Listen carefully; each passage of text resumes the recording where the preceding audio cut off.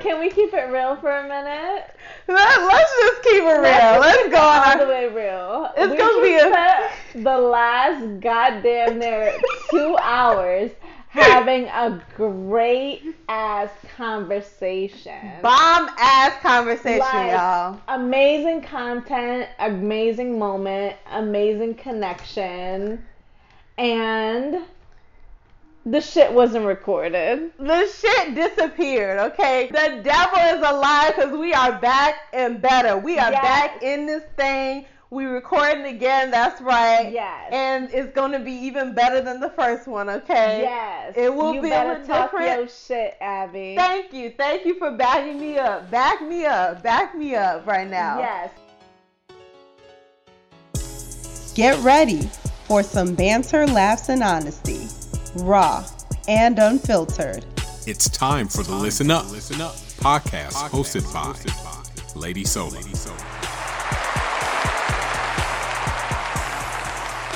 Listen up, listen up, listen up. What's good, everybody? It's your girl, Lady Sola. It's been a minute.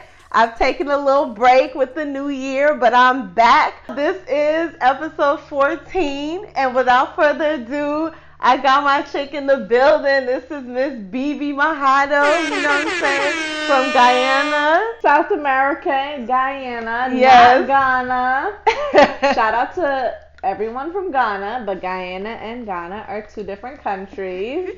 And for those of you that be like, oh, you from Ghana? Why are you not black? Because I'm not from Ghana, ho. I'm from Guyana.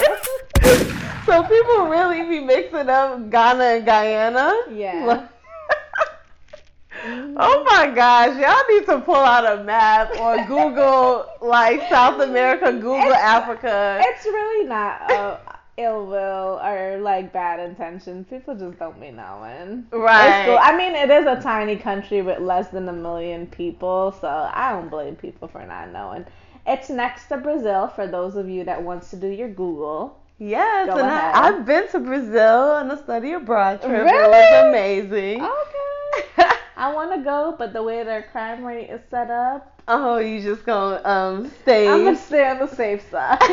Well, I don't know if America. Yeah. America isn't looking too much better either, actually. Another topic for another day. That's right. Well, today we are going to get into, some serious stuff. And we're going to talk about surviving R. Kelly. So let's do what needs to be done. Yes. The latest stories that grabbed our attention and dominated headlines. Listen up. It's time for The Big Three.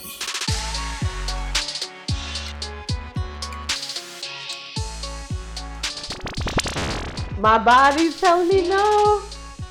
Well, my I got you, boo. I know it's late. My mind's telling me no. But my body telling me yes. He's talking about a young girl. Wake up, people. He's talking about a young girl. His mind know that fucking with a 13-year-old is fucked up, and his mind is telling him no. But his body, his 30-something-year-old body, is telling him that he wants the 13-year-old girl. That's what it's saying for the slow folks in the back. Surviving R. Kelly was broken down into 6 episodes. Lifetime aired the series over a span of 3 days, with each day them airing 2 episodes back to back. In the early part of January. So the first 2 episodes really goes into R. Kelly's childhood and his upbringing and basically the kind of boy he was growing up as a child. And he was very timid. He was shy. He loved to sing. He was very creative and artistic. He loves to play the piano. Just a very soft-spoken, to himself type of guy. He wasn't, really like out there at all. Not the R. Kelly that we know him know him as today. Exactly. He was really, really sheltered, very introverted. Their father left at an early age. Mom worked, a lot of hours, worked very hard. And he had trouble reading and writing, growing up. And that really became a sore spot for him because he was very insecure about it, very frustrated. The sense of embarrassment really took place in his childhood because I think other kids in school would kind of tease him about it. And, it just became one of those things that you don't even want to think about. Like, you kind of just want to shut that part down. So in wake of trying to find something that can make him happy, something that he's good at, he really delved deeper into music, producing music, putting beats together, singing, training himself on vocal lessons, teaching himself literally how to sing notes without writing or reading music. So basically learning music by ear. His younger brother and older brother talk about it in the documentary. So, that's basically, where R. Kelly, this persona was birthed. And very the early introduction in the documentary. And to just kind of bring things back a little bit, shout out to the producer and the creator of this documentary. What's her name again? Oh, what's her name? I definitely am blanking out on her name right now. It's cool. Just edit this. Shout out to the producer and the creator. Dream Hampton. Yes, there you go. Boom. There you go. Shout out to her for putting this together because I think a lot of people knew what was like shit here and there about R. Kelly, but she just brought it all together, dating back, like as you said, from his early years to literally present day. And she just wrapped it all together and just packaged it and delivered it. And it was a powerful ass message. And shout out to everyone that participated and the brave survivors that shared their stories. So shout out to everyone involved as well. Yes, absolutely. Major shout out to Dream Hampton. You did the damn thing. You are a visionary. You are a woman on a mission. You are a woman that is sparking change by this piece of work that you have put out. So I really want to give you the acclaim and the compliments, the honor that you deserve, because of you and because of this documentary, the Me Too movement has something, legs to stand on. They have evidence. They have, stories circulating and things percolating and people talking about this in so many ways. R. Kelly got dropped finally from his record label, Sony RCA Records, which is a huge moment. That's a huge accomplishment. Because really, and I think they briefly brushed on this, he wasn't producing shit, and he was still signed to this record label. Like, he wasn't dropping an album. When was his last album? I don't know. Oh, crap. He's been canceled to me, so. Right. And but his last album was no time recent, and he doesn't have Black any Panties? I don't know. Damn. But he doesn't have any plans on dropping shit anytime soon. So why the fuck was he still signed to them in the first place? Exactly. So shout out to this documentary for shedding light on the fucked up shit that he did, and he's still doing, and that's helping us to keep our foot on his neck and hold him accountable for all the shit. And now going back to what you were saying before about his younger days, she did a really good job, especially with the timeline. Like, yes, she stuck to the timeline from when he was a young kid. And also mentioning the abuse that he experienced at a very young age, at 7? Yes. Which kind of, at 7, that's like such a tender age. That's like when you're really starting to develop your personality, like your sense, like who you are. And to be abused by a family member, that kind of sets the tone for your future. And they didn't mention it in the documentary, but do you think that his abuse was the fact that he couldn't read was a result of his abuse and his timidness? I don't think that his abuse really impacted or influenced his inability to read or write. That's that is a good question. I've never heard or read anything about the two relating to each other. I just think coincidentally he just had trouble. Yeah, he just. We just keeping it real, y'all. He just couldn't read, or he had, he had a lot of difficulty, reading and writing.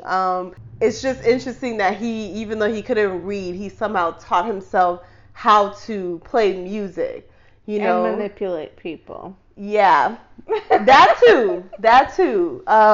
In this documentary, I really did like you said, how she had the timeline and everything was laid out one by one, piece by piece, brick by brick, because it really helps you to see the whole picture.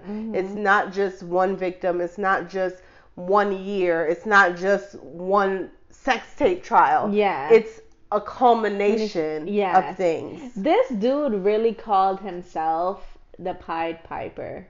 That's crazy. And for those of you that don't know who that is, let us know. Do your Googles, but I'm gonna give you a brief summary.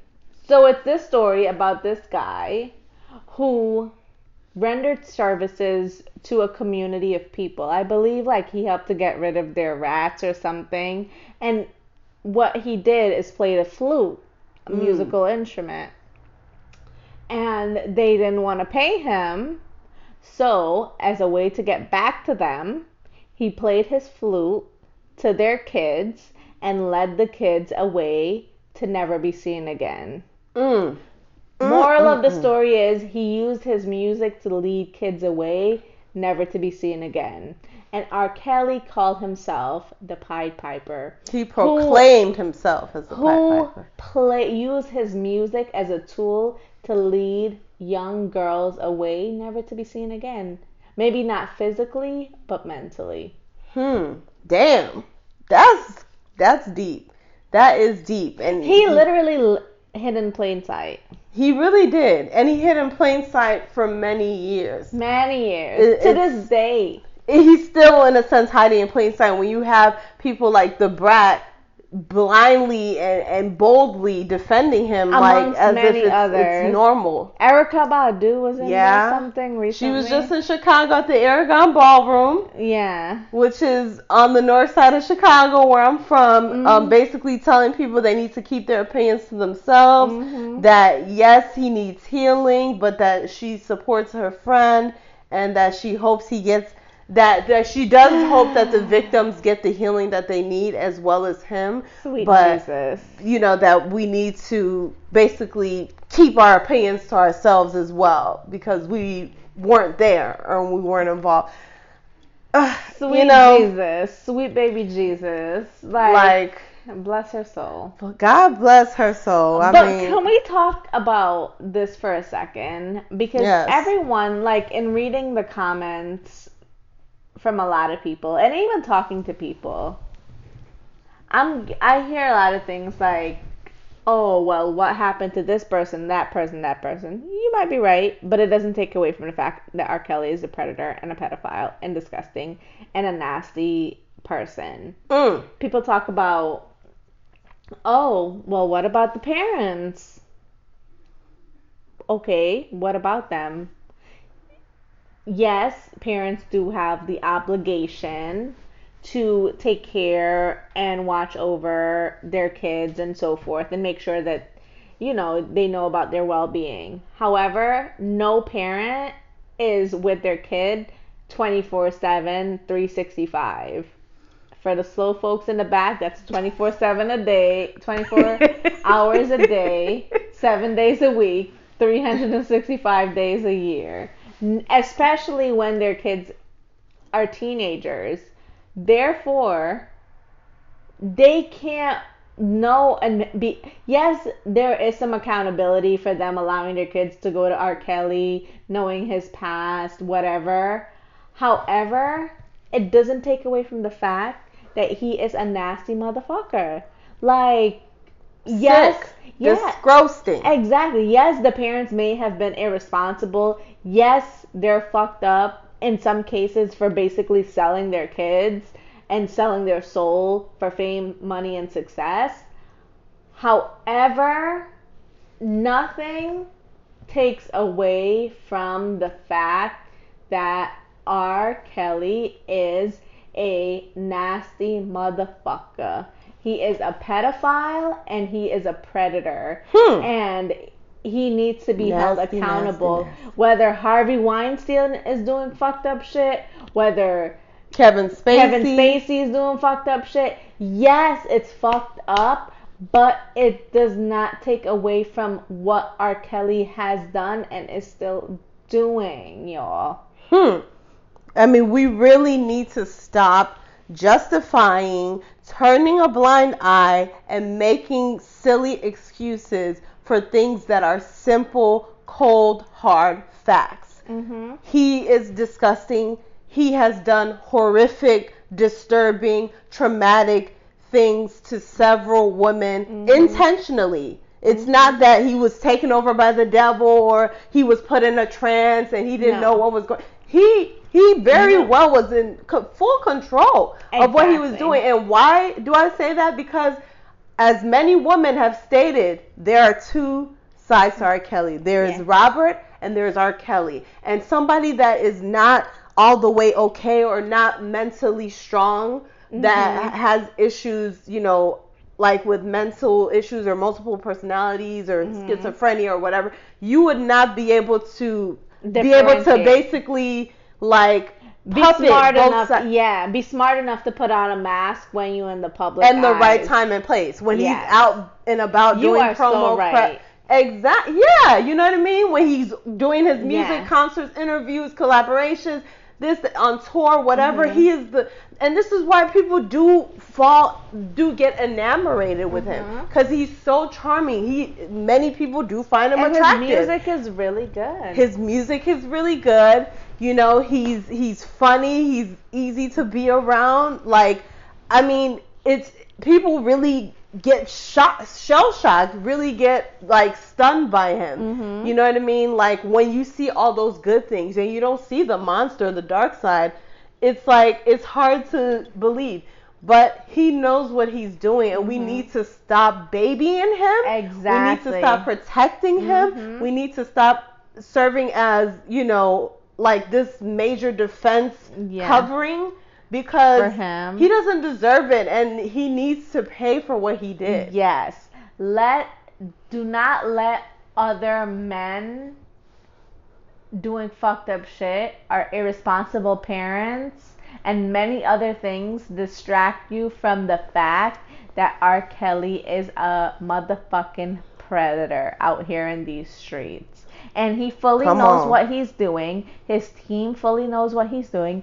Hence, money and NDAs, non-disclosure agreements. Yes. Because they know that you're doing something wrong, which is why you're paying out these people, settling these claims out of court, out of the public eye, and having these non-disclosure agreements. And that's why most of the people are not speaking up, because you settle with these non-disclosure agreements. They take this money and they can't talk. And if they do talk, they have to pay it back. Exactly. Or they stop receiving payments. Exactly. And people need to understand that, like, R. Kelly has a whole supporting cast ecosystem. He has everything at his fingertips. He has yes men and yes women around him 24/7 that is enabling and supporting this behavior. Yeah. Nobody had the balls to pull this man aside and say X, Y, and Z. Nobody really did that. You know what I mean? Because otherwise something would have been done sooner. So he does settle out of court. He does have the non-disclosure agreements. And another disturbing thing that I learned about from Jerhonda Pace in an interview she's done is that he does have the girls basically write and sign pre-drafted contracts stating certain things that I have done this has happened, that has happened, when none of this stuff has happened. And he makes sure they signs it without a date. He tells them, make sure don't date it, so that when shit hits the fan, when the women wake up, their eyes are open, they decide, I want to leave this man, I want to tell my story and come forward. He's going to basically use the contract as proof that this happened, I contracted an STD, that I wanted to have sex with women and him, that I was okay with it, that I got paid, I worked for him as an assistant. Like, he had, you see, so this is somebody that is very in tune and very in control of what he's trying to do. He is trying to be a sick pedophile because that's his kryptonite. That's what he loves to do. He can't get enough of filming young girls, doing things with not just girls but men as well. That is his thing. That is his kryptonite. Yeah. So he's gonna he's gonna put everything in place to ensure that you keep the ball rolling. The well-oiled machine keeps running for real without any interruptions. Yeah, pretty much. And he's been doing it for several years. And he's still doing it to this day, like literally to this day.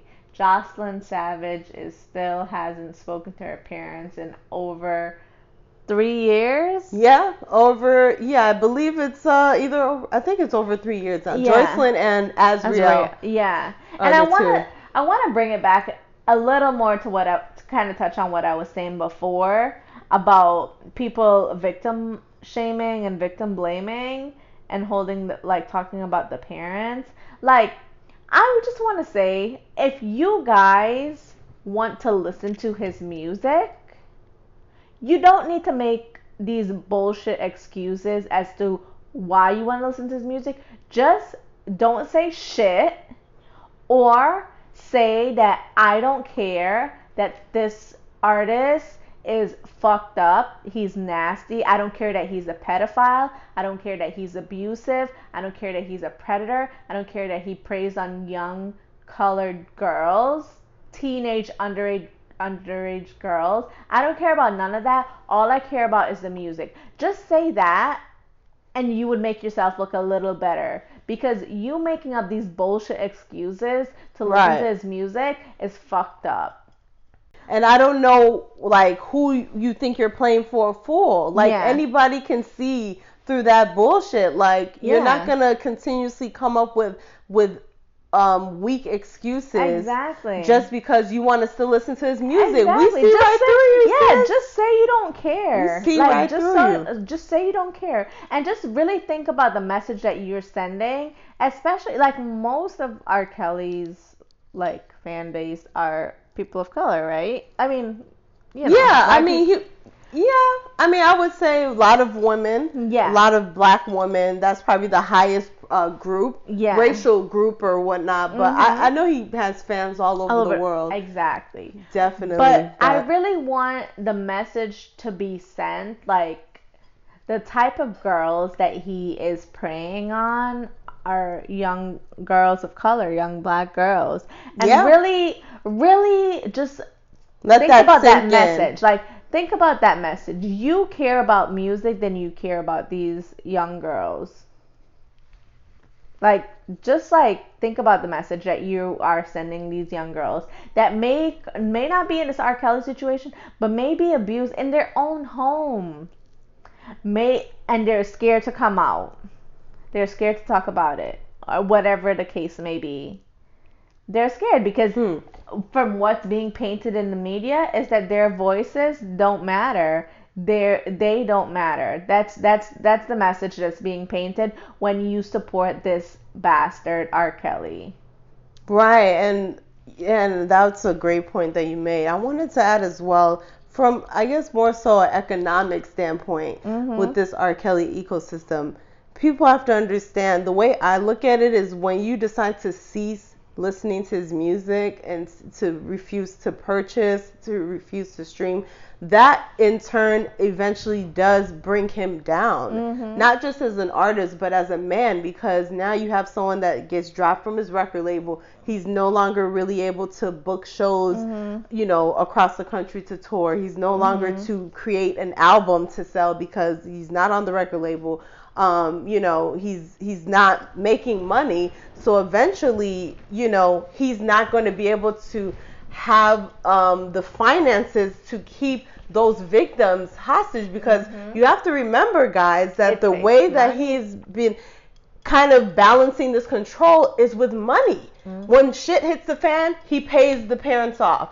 When the girls want to leave, he's giving them money to stay, or he's giving them money to provide for their families, their brothers, their sisters, their mom, their dad. Like, it's deep, and money is a big source of power for R. Kelly. The sexual intimidation is one, and then money is the other. So and if his we celebrity. And his star power. So I feel like those are the top three things that works in his favor, basically.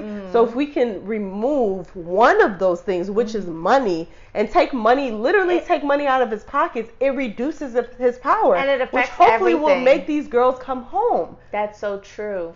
That's you have so to think of it on a more deeper financial, you know what I mean? For like, real. That's so true. What you're saying, Abby, is like 1,000%. Like, if you want to mess with someone, mess with their money and mess with their pockets.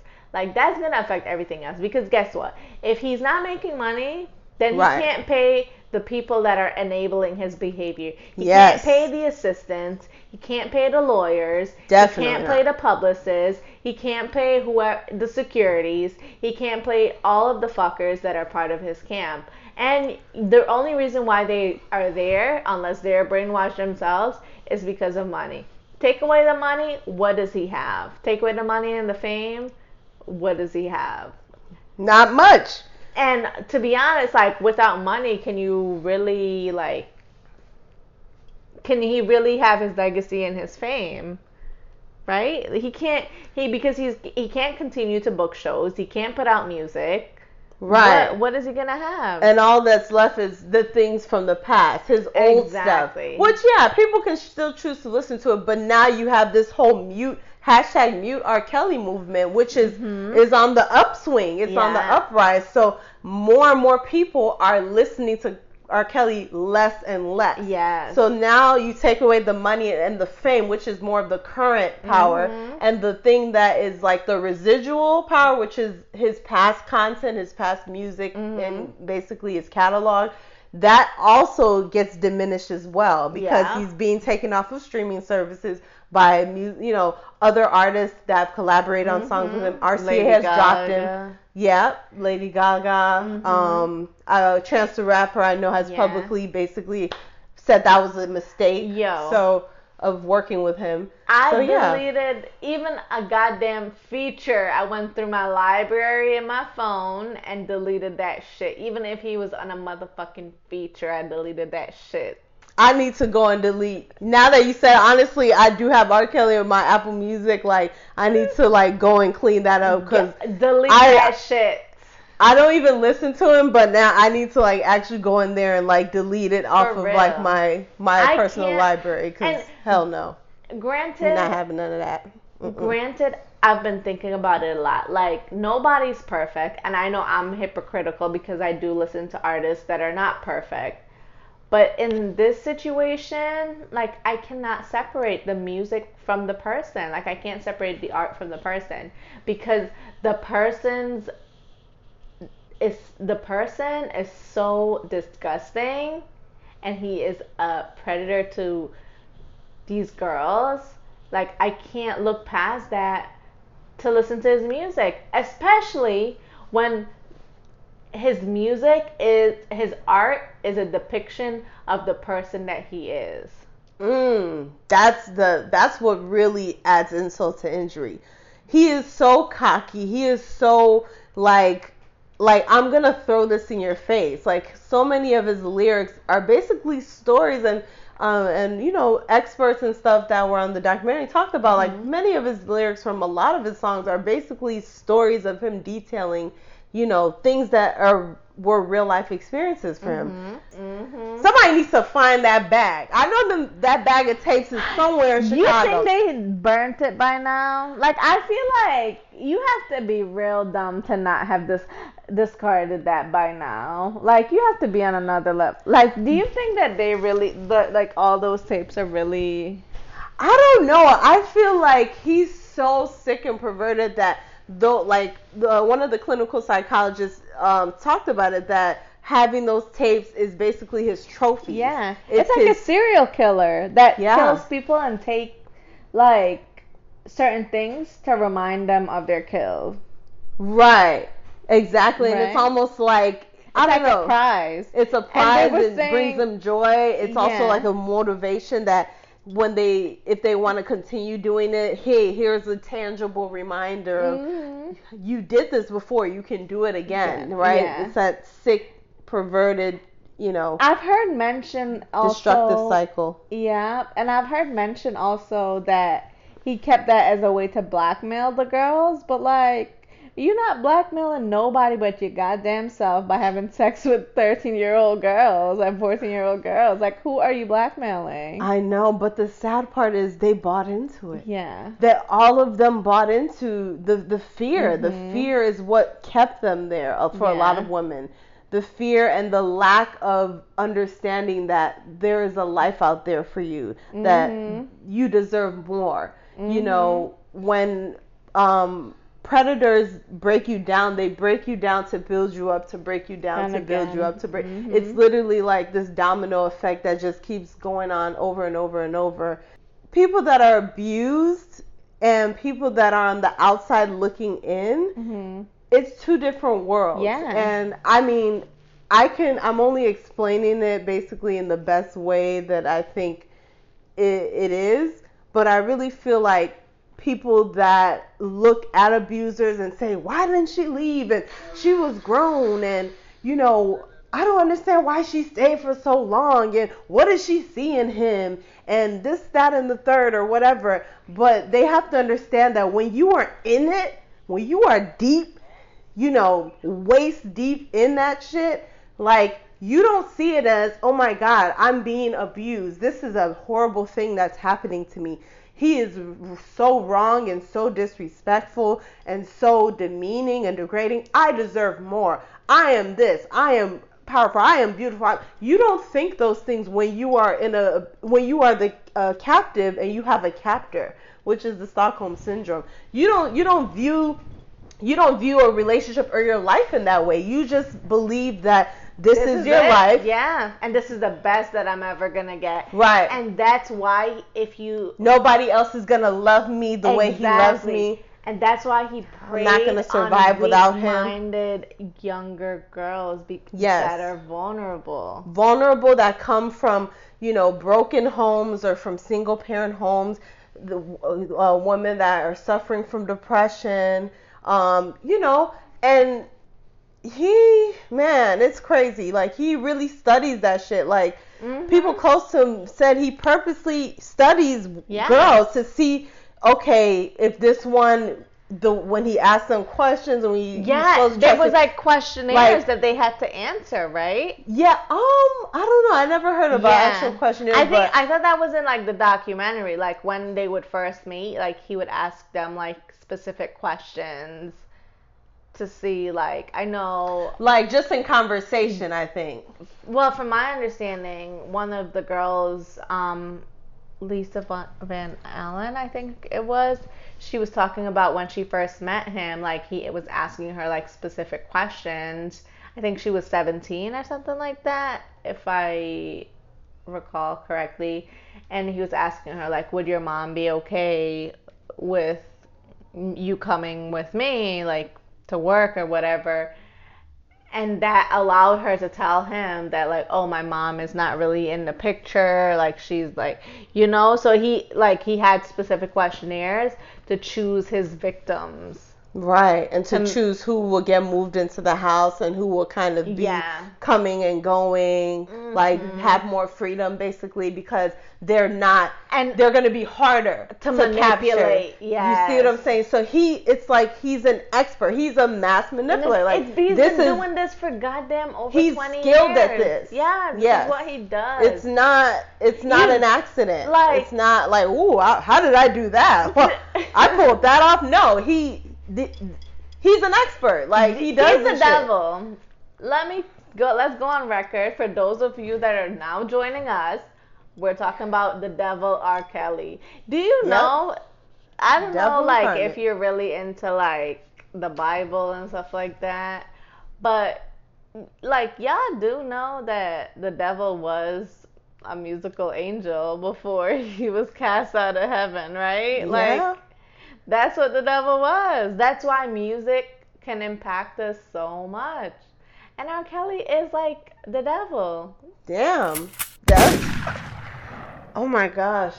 Damn. That's like scary. You know, that's scary to think about, that one man and it's can not cause this much havoc. Well, that's the thing. It's damage. Not just one man. Like, it's You're the right. people around him and his camp. Like, I mean, at the end of the day, he can't read. Like, he couldn't have pulled this off without the help of other people. So those people are to be held accountable equally. Maybe not like equally, but damn near 87.5% equally for the fucked up shit that these girls, like, ruining the life of these girls and their families is horrendous. It's disappointing and disheartening. Now, like what you said with how he had a whole team of people, he has people around him that enabled all of this to happen. Absolutely. Many key people, including Demetrius Smith, who was R. Kelly's former tour manager. He is the one that forged documents so that R. Kelly can marry Aaliyah. Yes. When she was what? 15 years 15 old. And 15. For those of you that may interpret it as 50, for the slow ones in the back again, she was 15 years old, and he was what? Damn near 30. I think he was 27. Damn near 30. Basically. Too old to be messing with a damn 14-year-old.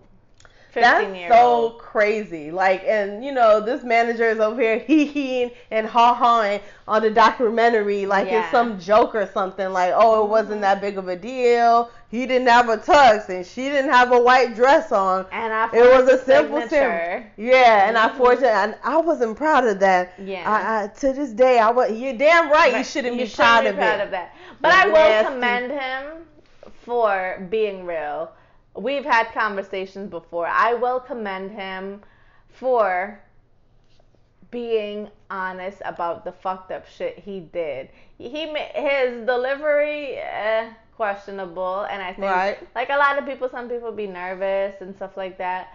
But I do commend him because he could have easily said like, "Oh, I didn't know." Like, he could have easily been like, "Oh, well, this is what I suspect could have happened. This is what I see, but I didn't think about it." Just kind of like R. Kelly's ex-wife, like he could have been like, "Oh, I didn't know all of this was going on," but he did come out and he did talk about the fucked up shit he did in aiding R. Kelly. So to an extent, I respect his honesty for being real. Right. I respect that how as well. it made him look. Like, you get what I'm saying? Yeah, I mean, it doesn't make what he did right. He was still fucked up, and he should be held accountable. I respect him for being brave enough to come on this documentary, show his face, and reveal himself and all that. But that's the only thing I can respect him on, only because I've read too many things on this man. He has literally been the sex trafficker for R. Kelly. He's the one that was on MySpace recruiting girls and slipping girls' numbers on the piece of paper so that the girls can call R. Kelly at a later time. Like, there's always been like a liaison, so the middleman, and a lot of times he played that role in joining the girls with R. Kelly. It wasn't R. Kelly walking up to girls by himself like, "Hi, my name is R. Kelly. I'm not sure if you've heard of me, but yeah. Oh, it's nice to no. Like he had different Security, people, and yep, that were always the ones wheeling and dealing behind the scenes. And this tour manager was a big part of it, especially in the 90s, for sure. I didn't know that. Yeah, but no, I mean, we still commend him for, like you said, coming forward and speaking truthfully. The truth. Yes. Because that's what that's all I commend him for. That is all. just to clarify. Just to clear that up. And it's just like, it's fucked up, man. Like, it's so fucked up. Like, and I want to talk about Javante Cunningham and Sparkle. First off, Javante Cunningham was a backup dancer, backup singer. Like R. Kelly's like very first backup singer in the early 90s, and she is actually the one that revealed, spilled the tea about damn, like she just, you know what I'm saying? Like, she just kicked the whole tea kettle over, child. For real. She said, to hell with this whole mug. For to real. hell with this mug, bitch, and this little tea bag. Now, y'all gonna get this piping hot water kettle. For real, yep, for real. Exactly. And that tea that will burn your mouth and leave it burning for days. Like, no ice is gonna help you. No. Like, I'm sorry. No like, milk. No, even going to the emergency room, I don't know if there's anything they could do for you. They just gonna ask you, your whole joint is just burnt. Why is your whole tongue like burning? Like, what did you do? Like, damn, I just heard about Aaliyah. Yeah, Aaliyah and R. Kelly having sex on the tour bus. Like, she basically said that's what happened. The door flew open on the tour bus, and there they were. And this was before they got married, I believe. Now, this is when she was like his mentee, like. Yeah, like his protege. Yeah, exactly. Yeah, like they were working on her first album at this point. It hadn't come out yet or anything. I hadn't realized how young she was when she got into the industry. Yeah, I know. It's crazy. Like, I never really thought about that either. Because the whole R. Kelly era, honestly, like, I wasn't up on it. I was just too young to know what was going on. Exactly. And on top of that, culture was different back then. Like, men dating older men dating younger girls was somehow acceptable back then. It was. In different schools all over the country. I mean, especially, you know. We heard about black girls, Hispanic girls, like that was definitely a big thing in Chicago for sure. Everywhere, you hear about the freshman dating the college student and the stuff college like that. Sophomore, and everybody thought that was so cute. And oh my God, he's taking me to prom. Like, we about to look so good. Yeah, like and he's coming in his car. He got a like that shit was not okay. He got a Ford Focus. Yes, like, y'all. He got the sunroof and everything, bitch. We about to be on in the summertime. Like, I'm about to be waving from the front of the school. Like, no, y'all can't get a ride unless I fuck with you the long way. Like, now we fell out. You not getting no ride, bitch. Exactly. Like, I'm so happy that culture has changed in that way. Like, this shit is not acceptable in any way whatsoever. And I feel like this R. Kelly documentary is more so because it's damn near 30, like over 20 years. Yeah. He's not going to jail. Do you think he's going to jail? I think it's a possibility. I think there's hope that it can happen. A very slim possibility.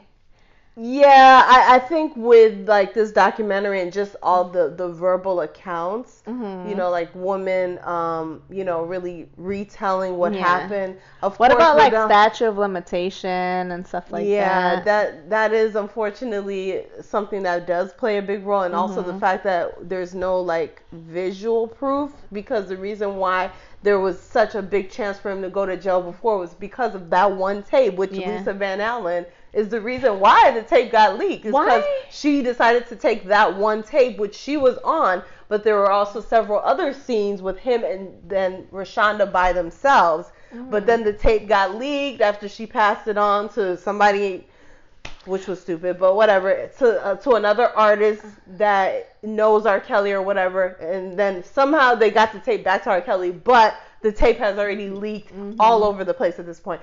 But the reason why, that trial was so crucial was because there was visual, like a actual physical evidence that they could bring those charges against them on. Now it's kind of like, unless somebody else has a tape they've been hiding all this while, and they want to say, I do have that one tape, I didn't tell nobody. Unless somebody else has a tape, it's going to be really difficult. And on top of that, like, my thing is, like, why wasn't there, like, a warrant to search his property for those other tapes?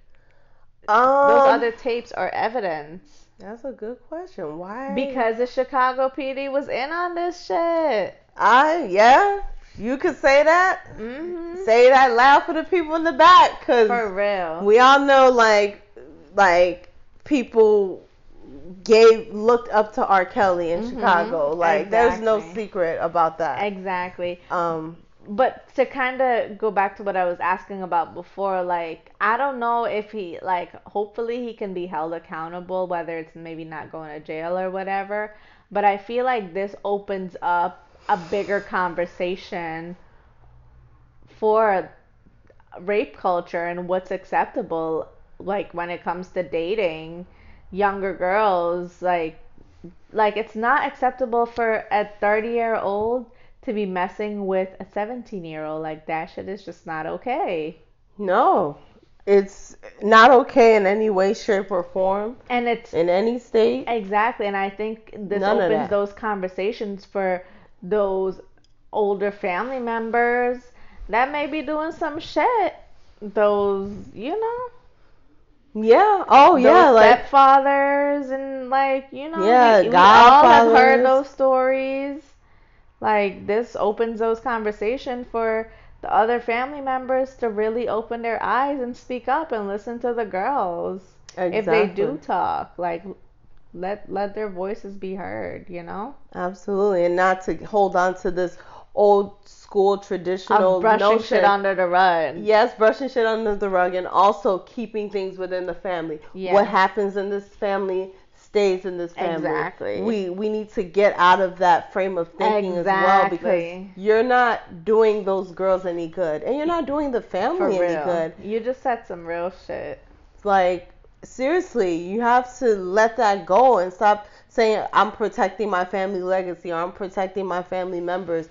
No. When this type of stuff happens to a girl in the family, all bets have to be off. Yeah. You know what I mean? Like, whoever needs to be exposed needs to be exposed. Like, there should be no alternative. Like, there should be no if, ands, or buts. Right. Shed the light. Shit. Yes. Speaking of butts, no, I'm just kidding. But Sparkle, childhood, I guess singer and friend to R. Kelly.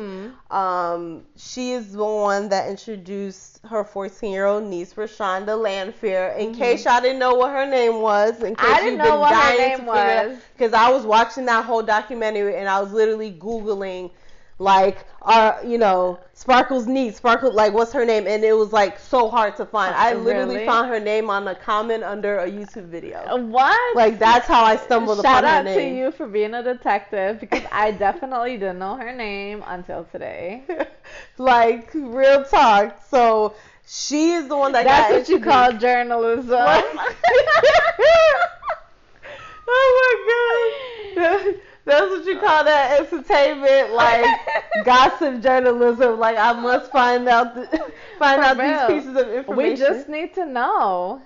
Right. We sometimes you just have to know. Yeah, for real. By any means necessary. So she's the one that got introduced to R. Kelly when she was only 14. She was 12 when she first was introduced to him. She was 14 on the sex tape.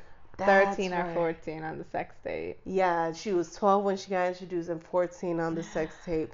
And Lisa Van Allen recounted experiences where she was introduced to a girl that eventually she had threesomes with R. Kelly, and she was told that the girl was 16 when in reality she was actually 14. But I'm still trying to figure out how that makes a difference, but right, like how 16 is like any better than maybe like 16 is the age of consent in Chicago.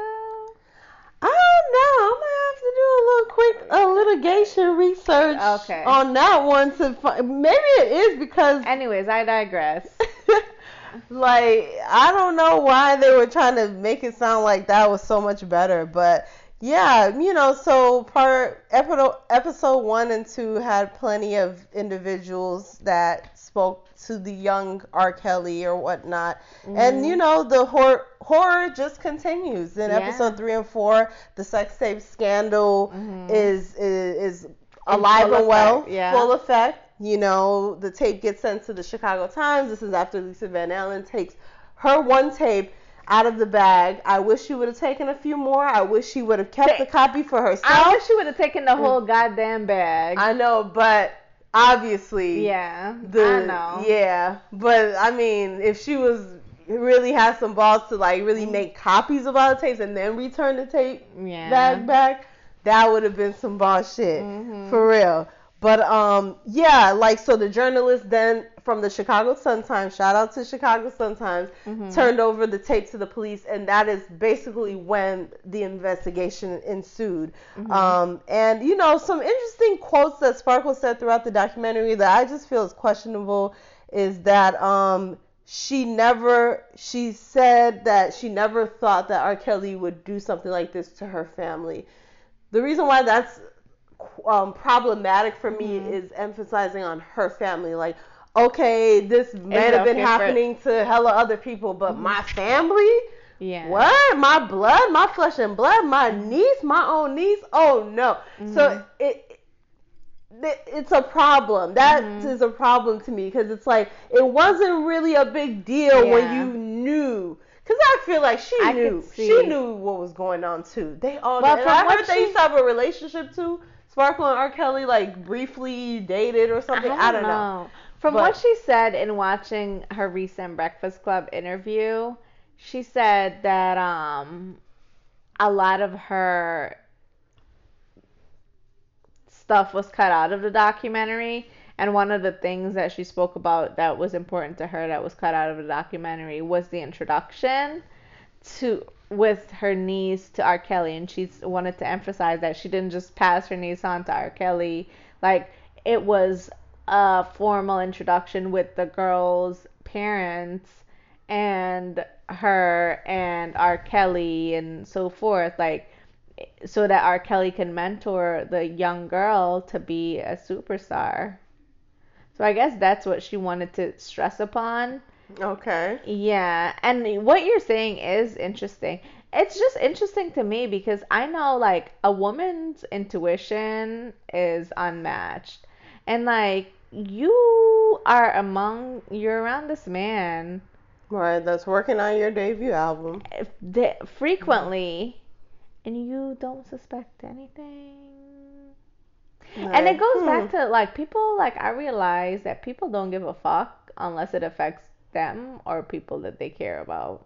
Right, like directly, people that they directly care about, like their own kids or, you know what I mean, like the immediate family. It's sad, and that her rhetoric basically proves that. Yeah. That's kind of like her mentality, you know what I mean, that's the mentality basically that I'm getting at, is that none of us need to have as a community, as grown women, as, mothers, as parents, as a whole. We do not need to have that attitude that as long as it ain't my kid. Exactly. Like if you see something, say something. Exactly. Period.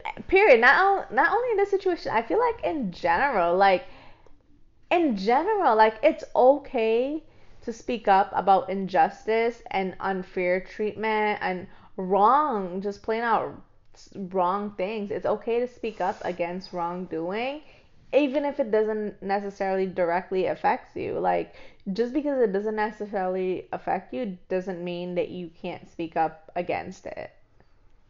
Right? Exactly. You should be wanting to speak up against it because it is wrong. Yes. And it is harming someone, an innocent life, a life that is impressionable, a life that is not in full control.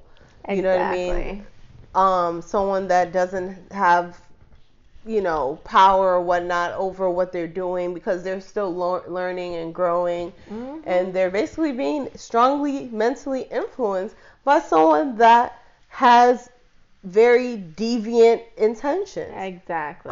So you have to be able to do the right thing. I feel like in those cases. So 2002 is when he got arrested. Finally, we started to see a turn, and maybe justice was gonna be served, and he's gonna go to jail. All these years this has been going on. The sex tape was kind of like the pinnacle at this point of his career, and all his music is not gonna resonate the same anymore. People are gonna start to turn their back on him. He's gonna lose money. He's gonna lose support and credibility and all these things. And the exact opposite happened. He pled not guilty. He got to the courtroom, pled not guilty. He posted bail. I think it was about $700,000 bail or whatnot. And he just went back about his business. Yeah. And a lot of artists work with him after that. A lot.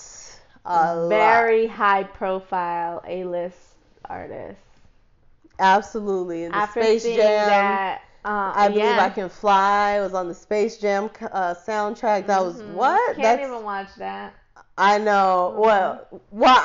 We can watch Space Jam the movie, right? Just fast forward through the. Yeah.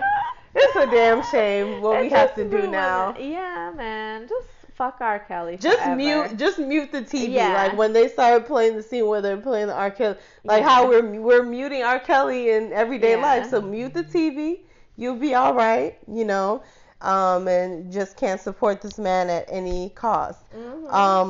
Andrea Kelly, R. Kelly's ex-wife.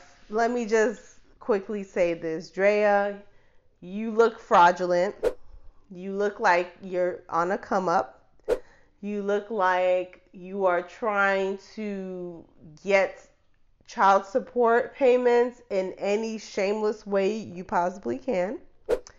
And you don't seem to have your children's interests at heart because you are doing things to publicly support R. Kelly, which your kids have already come out very fervently saying they hate their father, that he is a monster, that making songs and all this stuff about him. And you're referring to that video that surfaced of her jamming out to his music and talking about how she supports his music and his music genius and all that, right? Yes, but I was also referring to her own kids, like her oldest, who's a transgender. So the oldest daughter, Jaya, I think, who's now Jay, he has actually made a song like that he posted on his Instagram story or whatever, like basically calling out R. Kelly, saying some stuff, but yeah, she's in the car singing Happy People, and I don't care what y'all think. At the end of the day, he's a musical genius and this, that, and the third. He's still my baby daddy. Still calling him your baby daddy. Come on, knock it off, because you look ridiculous. You're over here on this documentary crying and saying R. Kelly is the devil, that you hate him, that you hate what he has done to you, to your family, and this, that, and the third. But yet you're still supporting him. Exactly. I'm going to need you to pick a side, sis. Last week, I told him to pick a side. That never gets old. I know, that's my favorite line. That's a good line. But you know what? And I do believe that she was mistreated, abused mentally, physically, in probably some of the worst ways that we will never know. And I do believe that she was manipulated immensely while she was with him. But she was with him for damn near 13 years. You didn't know what was going on for this whole damn near 13 years before you divorced him. Like, come on. If you, this is why, like, I can't, like, believe her story just don't add up. I get it. I'm not saying, I'm not, like, blaming her for anything whatsoever. All I'm saying is just, like, I would prefer to see, like, if she knew what was going on all along, I would prefer to be like, you know what? I knew what was going on. Like, I had an idea, but I was so mentally fucked up that I didn't think that I would matter. Like, I didn't think I could do anything that would change anything. I didn't want to leave him because I was scared that I have these 3 kids. I have no financial support. I have nothing for myself. Yeah. He may come after me. He's powerful. He has connections. Like, I was scared. Like, if she said that, so yeah, if she said that, I would, like, it would be, like, more believable and more genuine. But, like, she's just claiming to not know a damn thing. And it's just, like, how, like, could you not know a damn thing? And that is an insult on the public's intelligence. Yes. Because who do you think you're convincing when you tell these fabricated lies? Exactly. Like, these obvious lies that have so many holes in your story. There's so many holes that are poked in this story. It's ridiculous. Mm-hmm. Like, it's just no way that it's possible. You lived in that house with him. And there's even... K. Michelle did an interview with Hollywood Unlocked, where that's a whole nother thing, child, because she... But anyway, I mean, she basically kind of still defends him, kind of, well, not recently, but like in that interview she did, which I think was sometime last year or whatever. But she said she was controlled by R. Kelly and she saw things. K. Michelle? Yeah, she was mentored by him. What? Like, you didn't know? I didn't know. Girl, she was. But anyway, the part I wanted to highlight in the interview that she talked about was that there was one time when, oh no, that was Sparkle. I'm sorry, I apologize. But yeah, K. Michelle, look that up, y'all. K. Michelle, you know, she still feels like he did so much for her career. He saved her life. That's basically how she puts it. So she can't ever see herself like causing him harm and his life or going against him.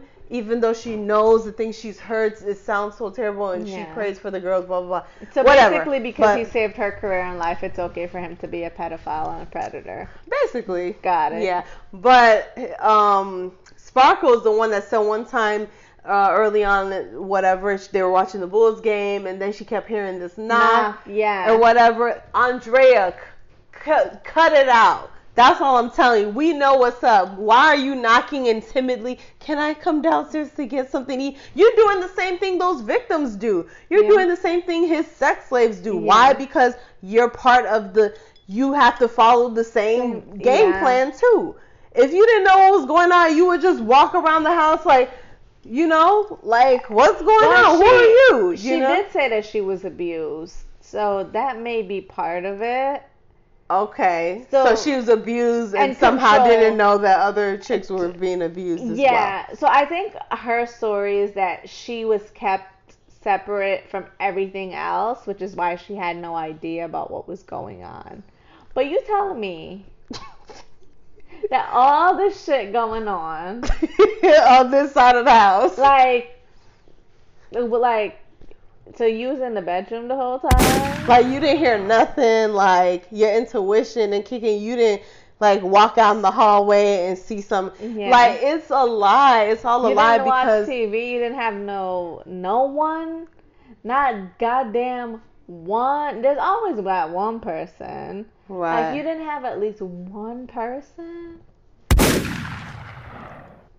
But now I feel like I'm victim blaming, and now that I feel kind of guilty. But it's just like, I don't feel like she, I don't feel like she was like, she had life good. I do think that based on what I've seen, I do feel like she was abused.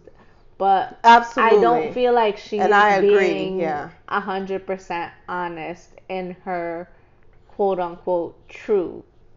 Like, that's just my opinion based on what I've seen, and that's all that I'm talking about. My opinion based on what I've seen. At the end of the day, we don't know like how shit really played out from beginning to end. You know? With their relationship. Yeah. So, who knows? Yeah, no, I absolutely believe like the cycle of abuse was a part of her life, and there's no doubt about that. I just don't appreciate kind of dishonesty. The dishonesty right now. And like how some things just seem very forced, very strategized, like you're just trying to get money in some certain ways, and you're willing to do anything to get it, and it's just I don't know. All the best. Sis, I wish you all the best. I hear you trying to get a reality show or something, and I mean, power to you. And she was on Hollywood Exes as well in the really? past. I think she did do Hollywood like a season of it. She gotta get her money one way or another. Yeah, since he doesn't pay child support. Exactly. Yeah. His broke ass. Is he really broke though? I hope he is. I hope so. And I hope he ends up with not even a penny in his name. Nothing. Yeah. I hope the same thing.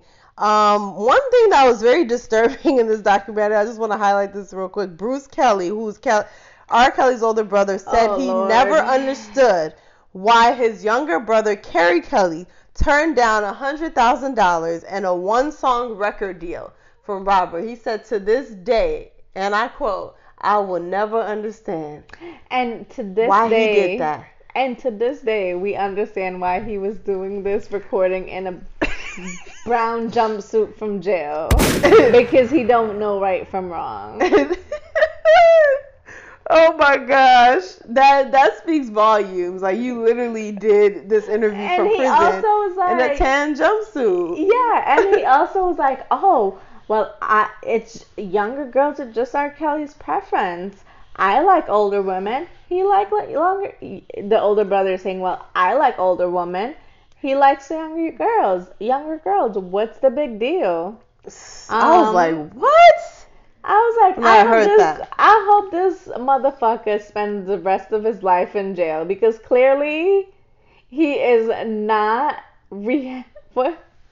People go to jail to like reform, right? Yeah. And like rehabilitate themselves. Clearly he's not there yet.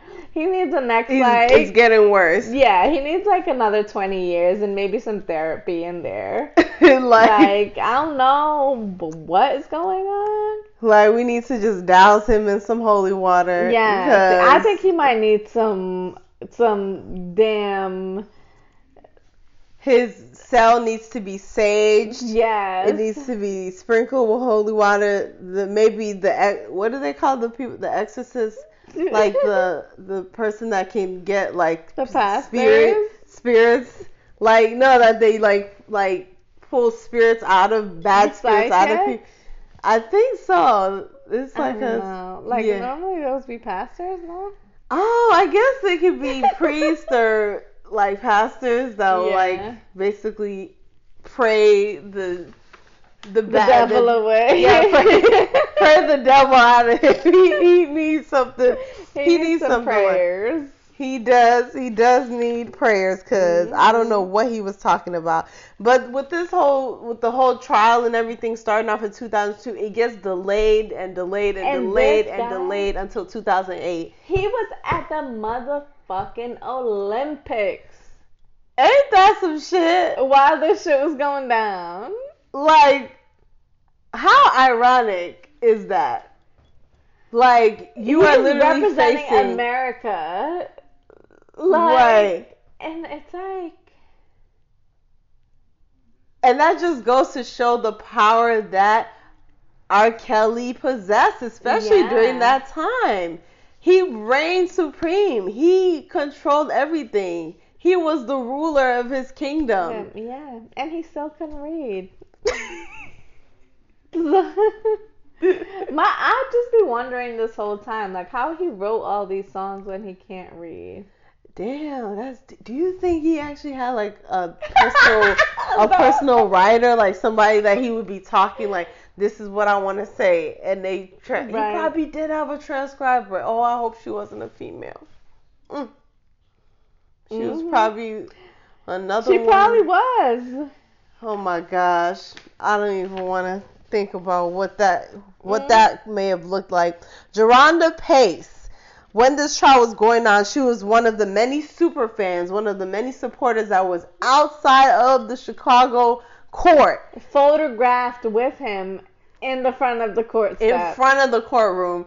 And somehow I think his bodyguard or something was the one that gave her his number or whatever. And she said before she even had a chance to use the number, she got a call, and it was from R. Kelly himself that said, oh, I just wanted to reach out and say thank you for your support.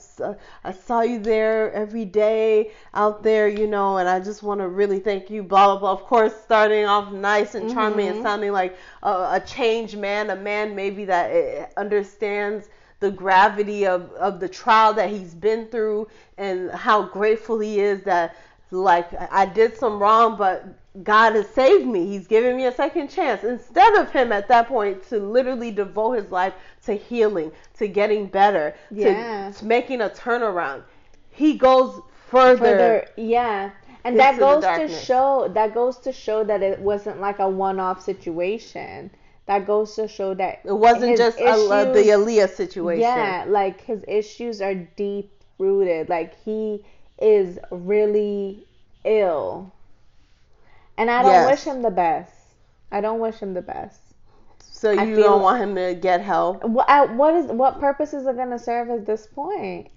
No. I mean, if he's not going to be in jail. I just feel like he needs to take accountability. Like, I feel like everything needs to be ripped away from him that he cares about. And maybe if he wants to go and get some therapy, that's fine. But, like, and I'm working on this, but I don't feel like there's, like, forgiveness. Like, forgiveness is not an option at this point, like, for him. Do you think that there's any coming back? Do you think that there's any coming back for him? Oh, no. There shouldn't be any coming back if we're talking music and making a music comeback or anything. No, that's done. I mean, I'm done. He's forever canceled. This is written in pen, not in pencil. You can't erase ink, right? This is written in blood. Right. This shit is, like, for life. For real. Like, for real. So, I mean, but... Like, I would like, I guess, because I saw Iyanla go on Sway in the Morning. I really liked her interview because she didn't focus on, oh my God, R. Kelly is this and that. And he's, she really focused on the bigger picture as a community, what we need to do and what he needs to do and what this means. He doesn't even know that he's doing anything wrong. That's part of the problem. That's a big part of the problem. He is in total denial of everything. I think, and it's hard to, like, really... And it's crazy to because me. On one hand, like, I don't know how to explain it. Like, do you think you cannot know that you're doing something wrong, but yet try to cover it up? Like, that's the part that I'm conflicted about. Like, I'm trying to wrap my head around that concept. Because obviously he knew it was wrong because he acted one way in public. He had these non-disclosure agreements. He was making these payments to these girls for a reason. Like, he was doing this obviously because he was trying to hide something. But then, like, does he realize that? But then I'm, like, conflicted because then on another hand, it's like, does he know what he's doing is wrong? Like, with being with these young girls. You get what I'm saying? Yeah. It's very confusing. Yeah, I don't know. I just feel like he knows. Like, but it's like one of those... Does he know that it's legally wrong? Or does he know that it's morally, like... I think he knows that it's legally wrong now over the years with all the things that have happened, but morally, I don't think he really has a moral conscience. I think that was stripped away of him at a very young age. Yeah. I feel like all of those things with his sister molesting him and that other male figure in his life, I really feel like it just died. Like, that part of him died, the part that tells you right from wrong. Oh, that's an interesting concept. Yeah. That's very interesting. And then once he found his musical ability and he saw how good he was at it, it really started to gas his head up. Like, I'm the shit. Like, I can go far with this. Like nobody's touching me musically. Yeah. Like I'm in my own lane, so it was. I'm doing the touching. Right. I'm physically and metaphorically. Oh my gosh. And it's like, do you remember the interview when the what's his name? Torre asked him, it was like, do you like younger girls? And he was like, well, do you like teenage girls? He's like, when you say teenage, how young are we talking? Like what? Like evidence? Torre was even talking about how he was like, oh, that was just like the first question, just like to break the ice. Expect him to, of course, answer. No. It's an easy question, right? Yeah. Like who's gonna mess that up? And he was like, what? Like he was really struggling with the question when he's supposed to just be like, oh, absolutely not. I would never. I've never, especially and I would never. Just gotten off. Yeah, so, and then he was like, he said, oh my God, they really aired it. He was like, I thought they were definitely going to cut that out. Mm-hmm. And but then they only aired like four, something like that, and then took it off. Oh, 4 minutes of it? No, like four times on TV or something like that. Like a few times on TV, and then they took it off. Oh, I didn't realize that. That's what Torre said in an interview I saw. He was on the Breakfast Club actually. That's what he said. Wow. But it's just like what, like there's the proof. There's an overwhelming amount of proof. Like I don't understand the people that still are conflicted. Right. I'll tell you, it's like when people want to choose like the music, and in the documentary they talked about how R. Kelly has created so many masterpieces, musical masterpieces that literally tie to a positive memory in your life. People are getting married to it. Yeah, getting married, graduating, birthdays, obviously first sexual encounters, like positive sexual encounters, not the shit he be doing. Yeah. But, there's so many like marquee type of songs that he has that people literally, it's like almost like you're erasing a part of your childhood when you say, I'm not going to listen to these songs anymore. It's crazy. It's deep. Yeah. That's part of why people find it so hard to let go of the music and to let go of him as an artist. I guess I haven't been in that situation where like someone I really looked up to. And one thing that I feel, just to kind of go off topic a little bit, one thing that I feel like we need to stop doing as a society, and I myself, I'm like trying to stop doing this, is putting celebrities, like making them inhumane and putting them on these pedestal as gods. Like at the end of the day, celebrities are human beings just like everyone else. Their career allows them to do a lot of things that most people can't, and they're talented, but at the end of the day, they're a human being. They are bound to make mistakes. They're bound to mess up. And I feel like that's also their downfall as well. Like painting this perfect persona for the public. That's why when they mess up, like human beings do, it's such a big deal. You get what I'm saying? Right. Like it's such a big deal when they mess up because they paint this this perfect picture, but at the end of the day, they're human beings. Like nobody is perfect. Right. And that was just my little extra rant. No, I wanted to say. Because I appreciate it's so true. Because like I was thinking about it, I was like, that's why like the Kevin Hart, like when he was like, the thing came out with him cheating on his wife. Many men have cheated on their wives, right? Right. There's been a lot of men who have gotten babies from cheating on his wife. Granted, Kevin Hart was found in a very, not very compromised position. But I feel like what made it worse for him is the perfect public persona that he has painted. Even going as far as to say, well, I've never, my wife is my rib. I would never cheat on her. I feel like that's what made it worse in his situation. Yeah. Do you think so? I think it was a few things. The fact that he cheated on his ex-wife. Yeah. with Nico, so it was like history repeating itself. Yeah. And well, that was one part, and then the other is that he didn't really seem remorseful throughout the whole thing. He didn't seem remorseful. He kind of was like, I've apologized or whatever, but it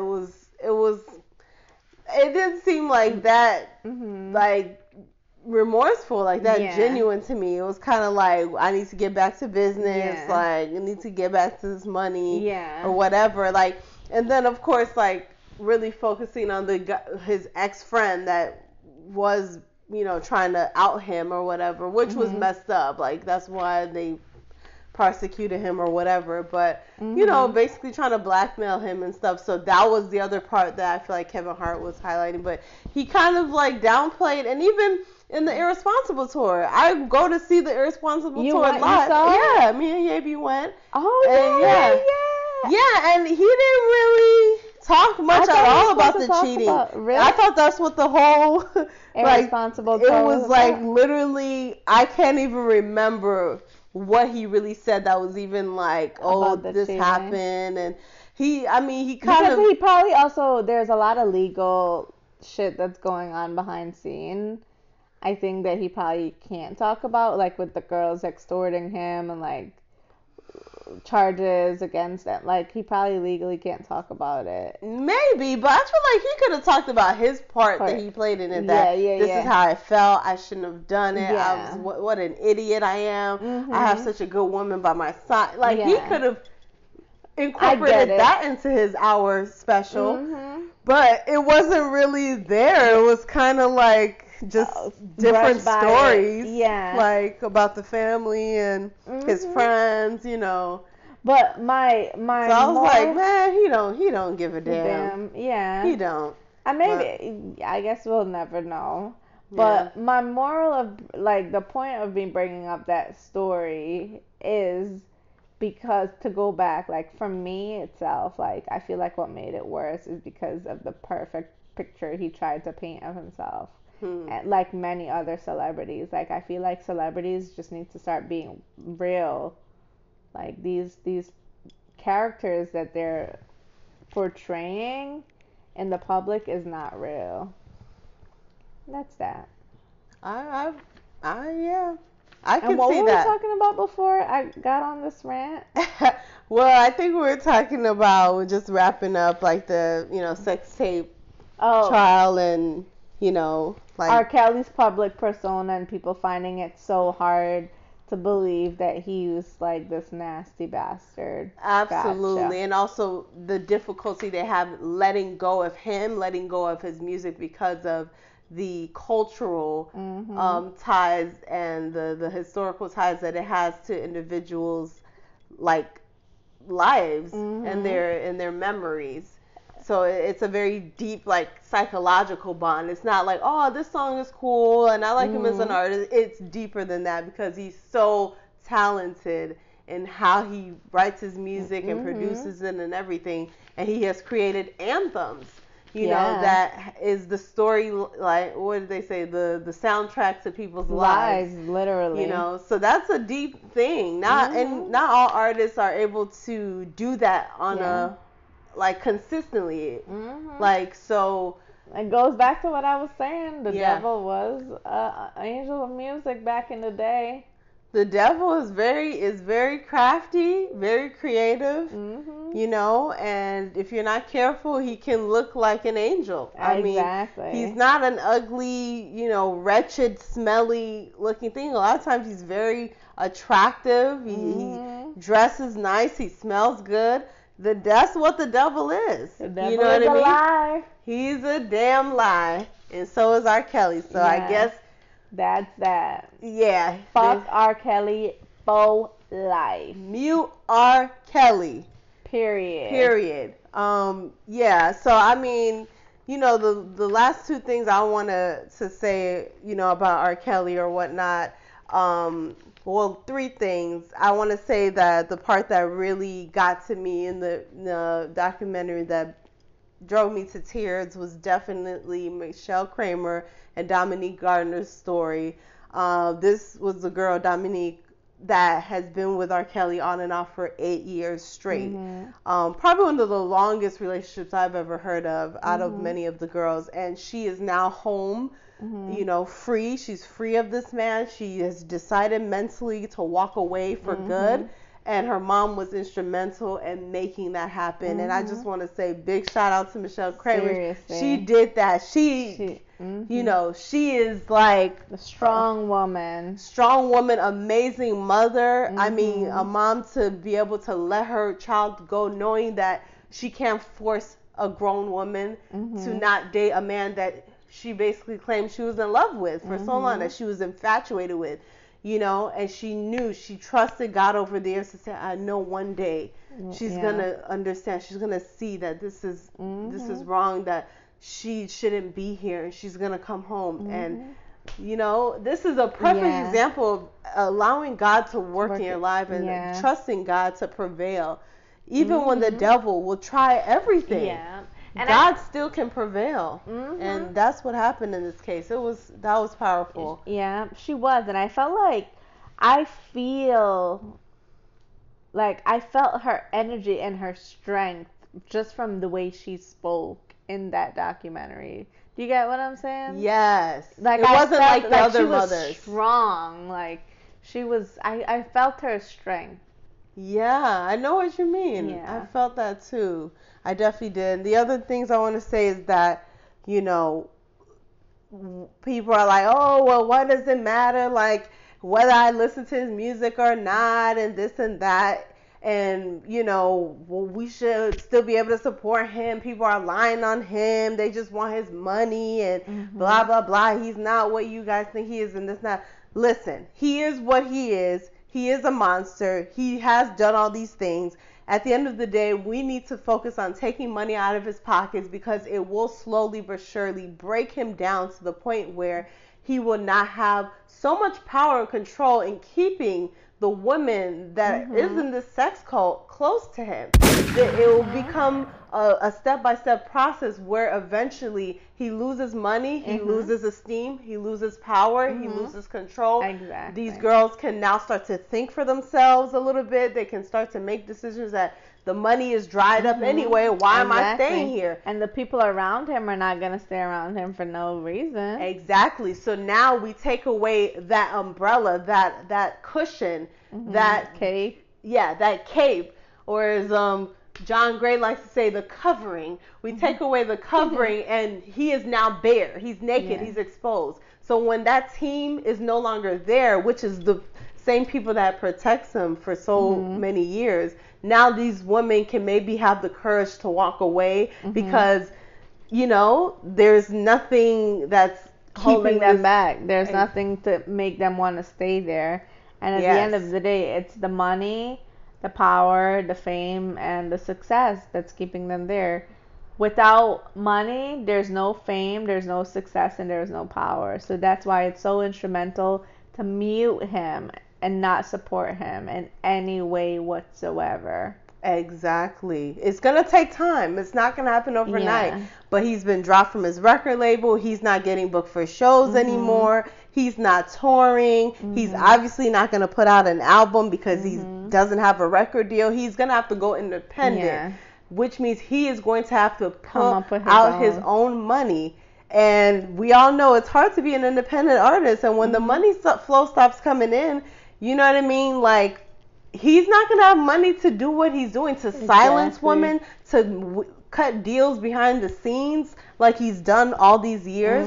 So that's why I think it's important that we mute him, don't stream his music, don't buy old albums or new albums. Just no, like, don't do none of that. Like, just cancel him all the way. Backspace, delete, and don't look back. Alt delete. Exactly. So restart. That's fine. Like, yo, I saw this meme mama. And the other thing I want to say for the women that are currently in hostage, like Joycelyn Savage, Azriel Cleary, Geronda, yes, you are in bondage.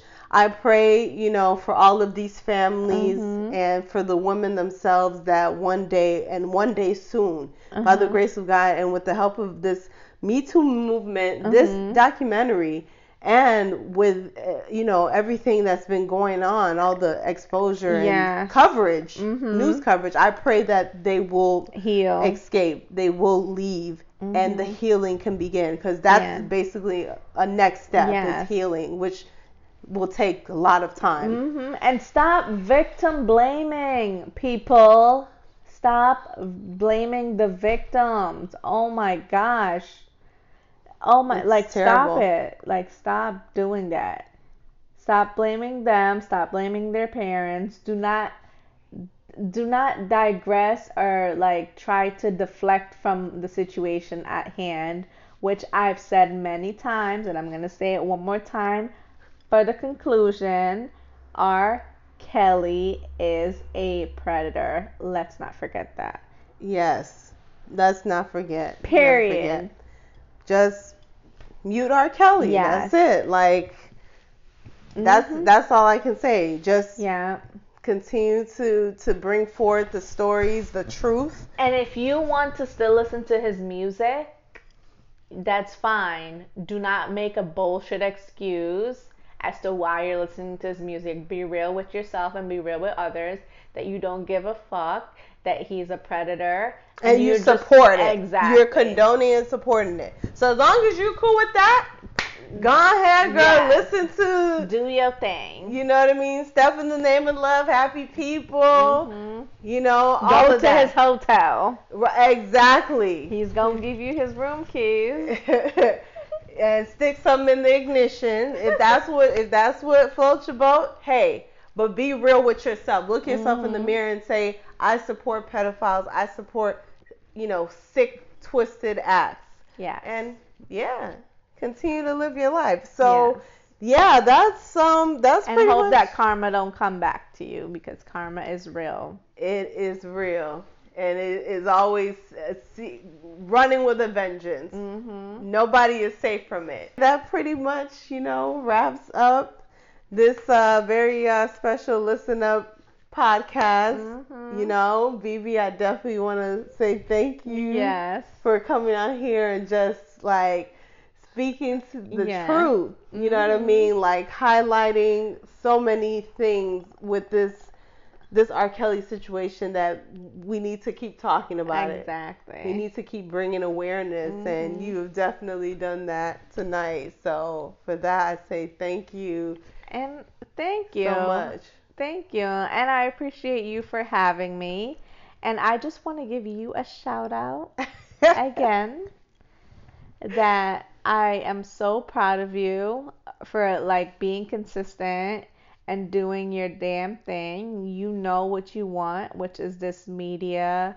You want to be in the business of media, and you do not stop. You keep going, whether it's doing your podcast, which you've been very consistent with doing, whether it's going and interviewing different artists or people, or doing different events. You are doing it, girl. And guess what? Oh, wow. The way to success is by being consistent and working hard. True. And you are definitely doing that. So guess what? There's no other option but for you to succeed as long as you continue doing it. Amen. Amen. Yes. I receive that.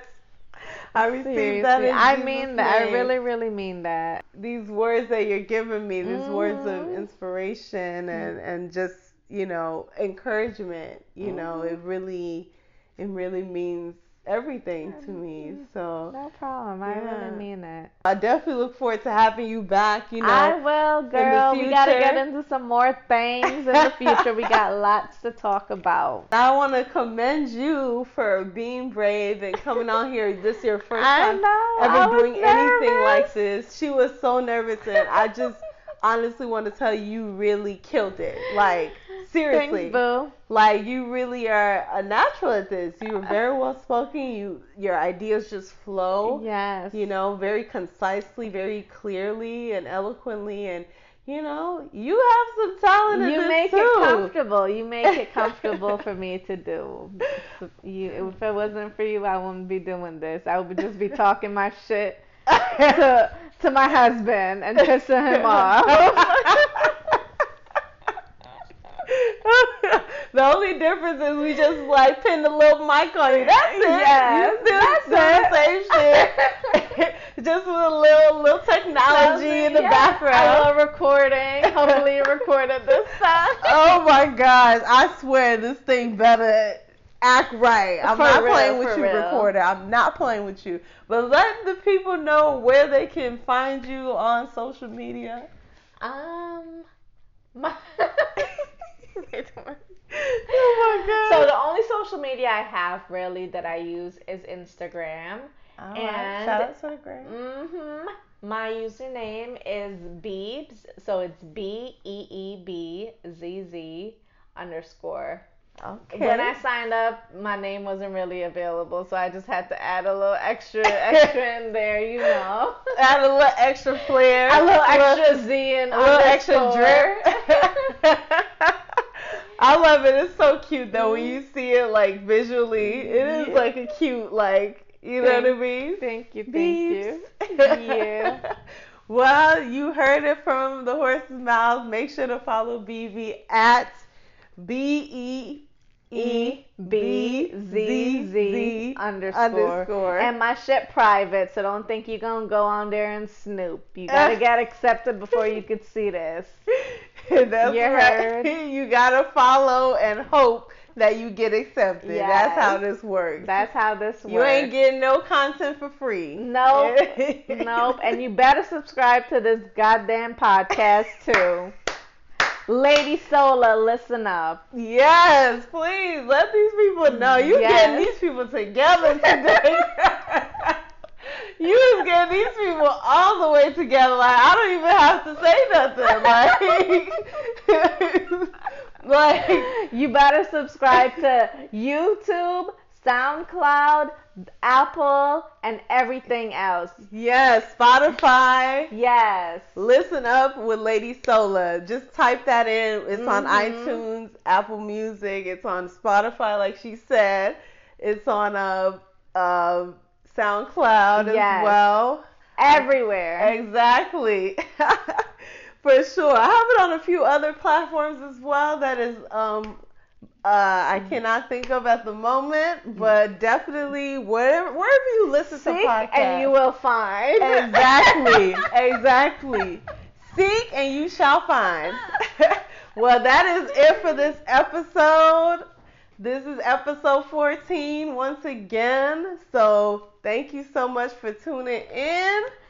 And we just going to pray for the victims. We're going to pray for the survivors. We're going to pray for everybody that healing takes place. Yes. And open your ears and listen up.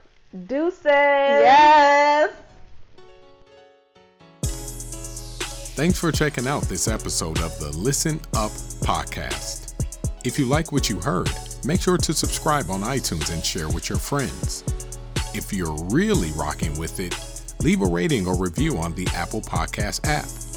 The support is always appreciated.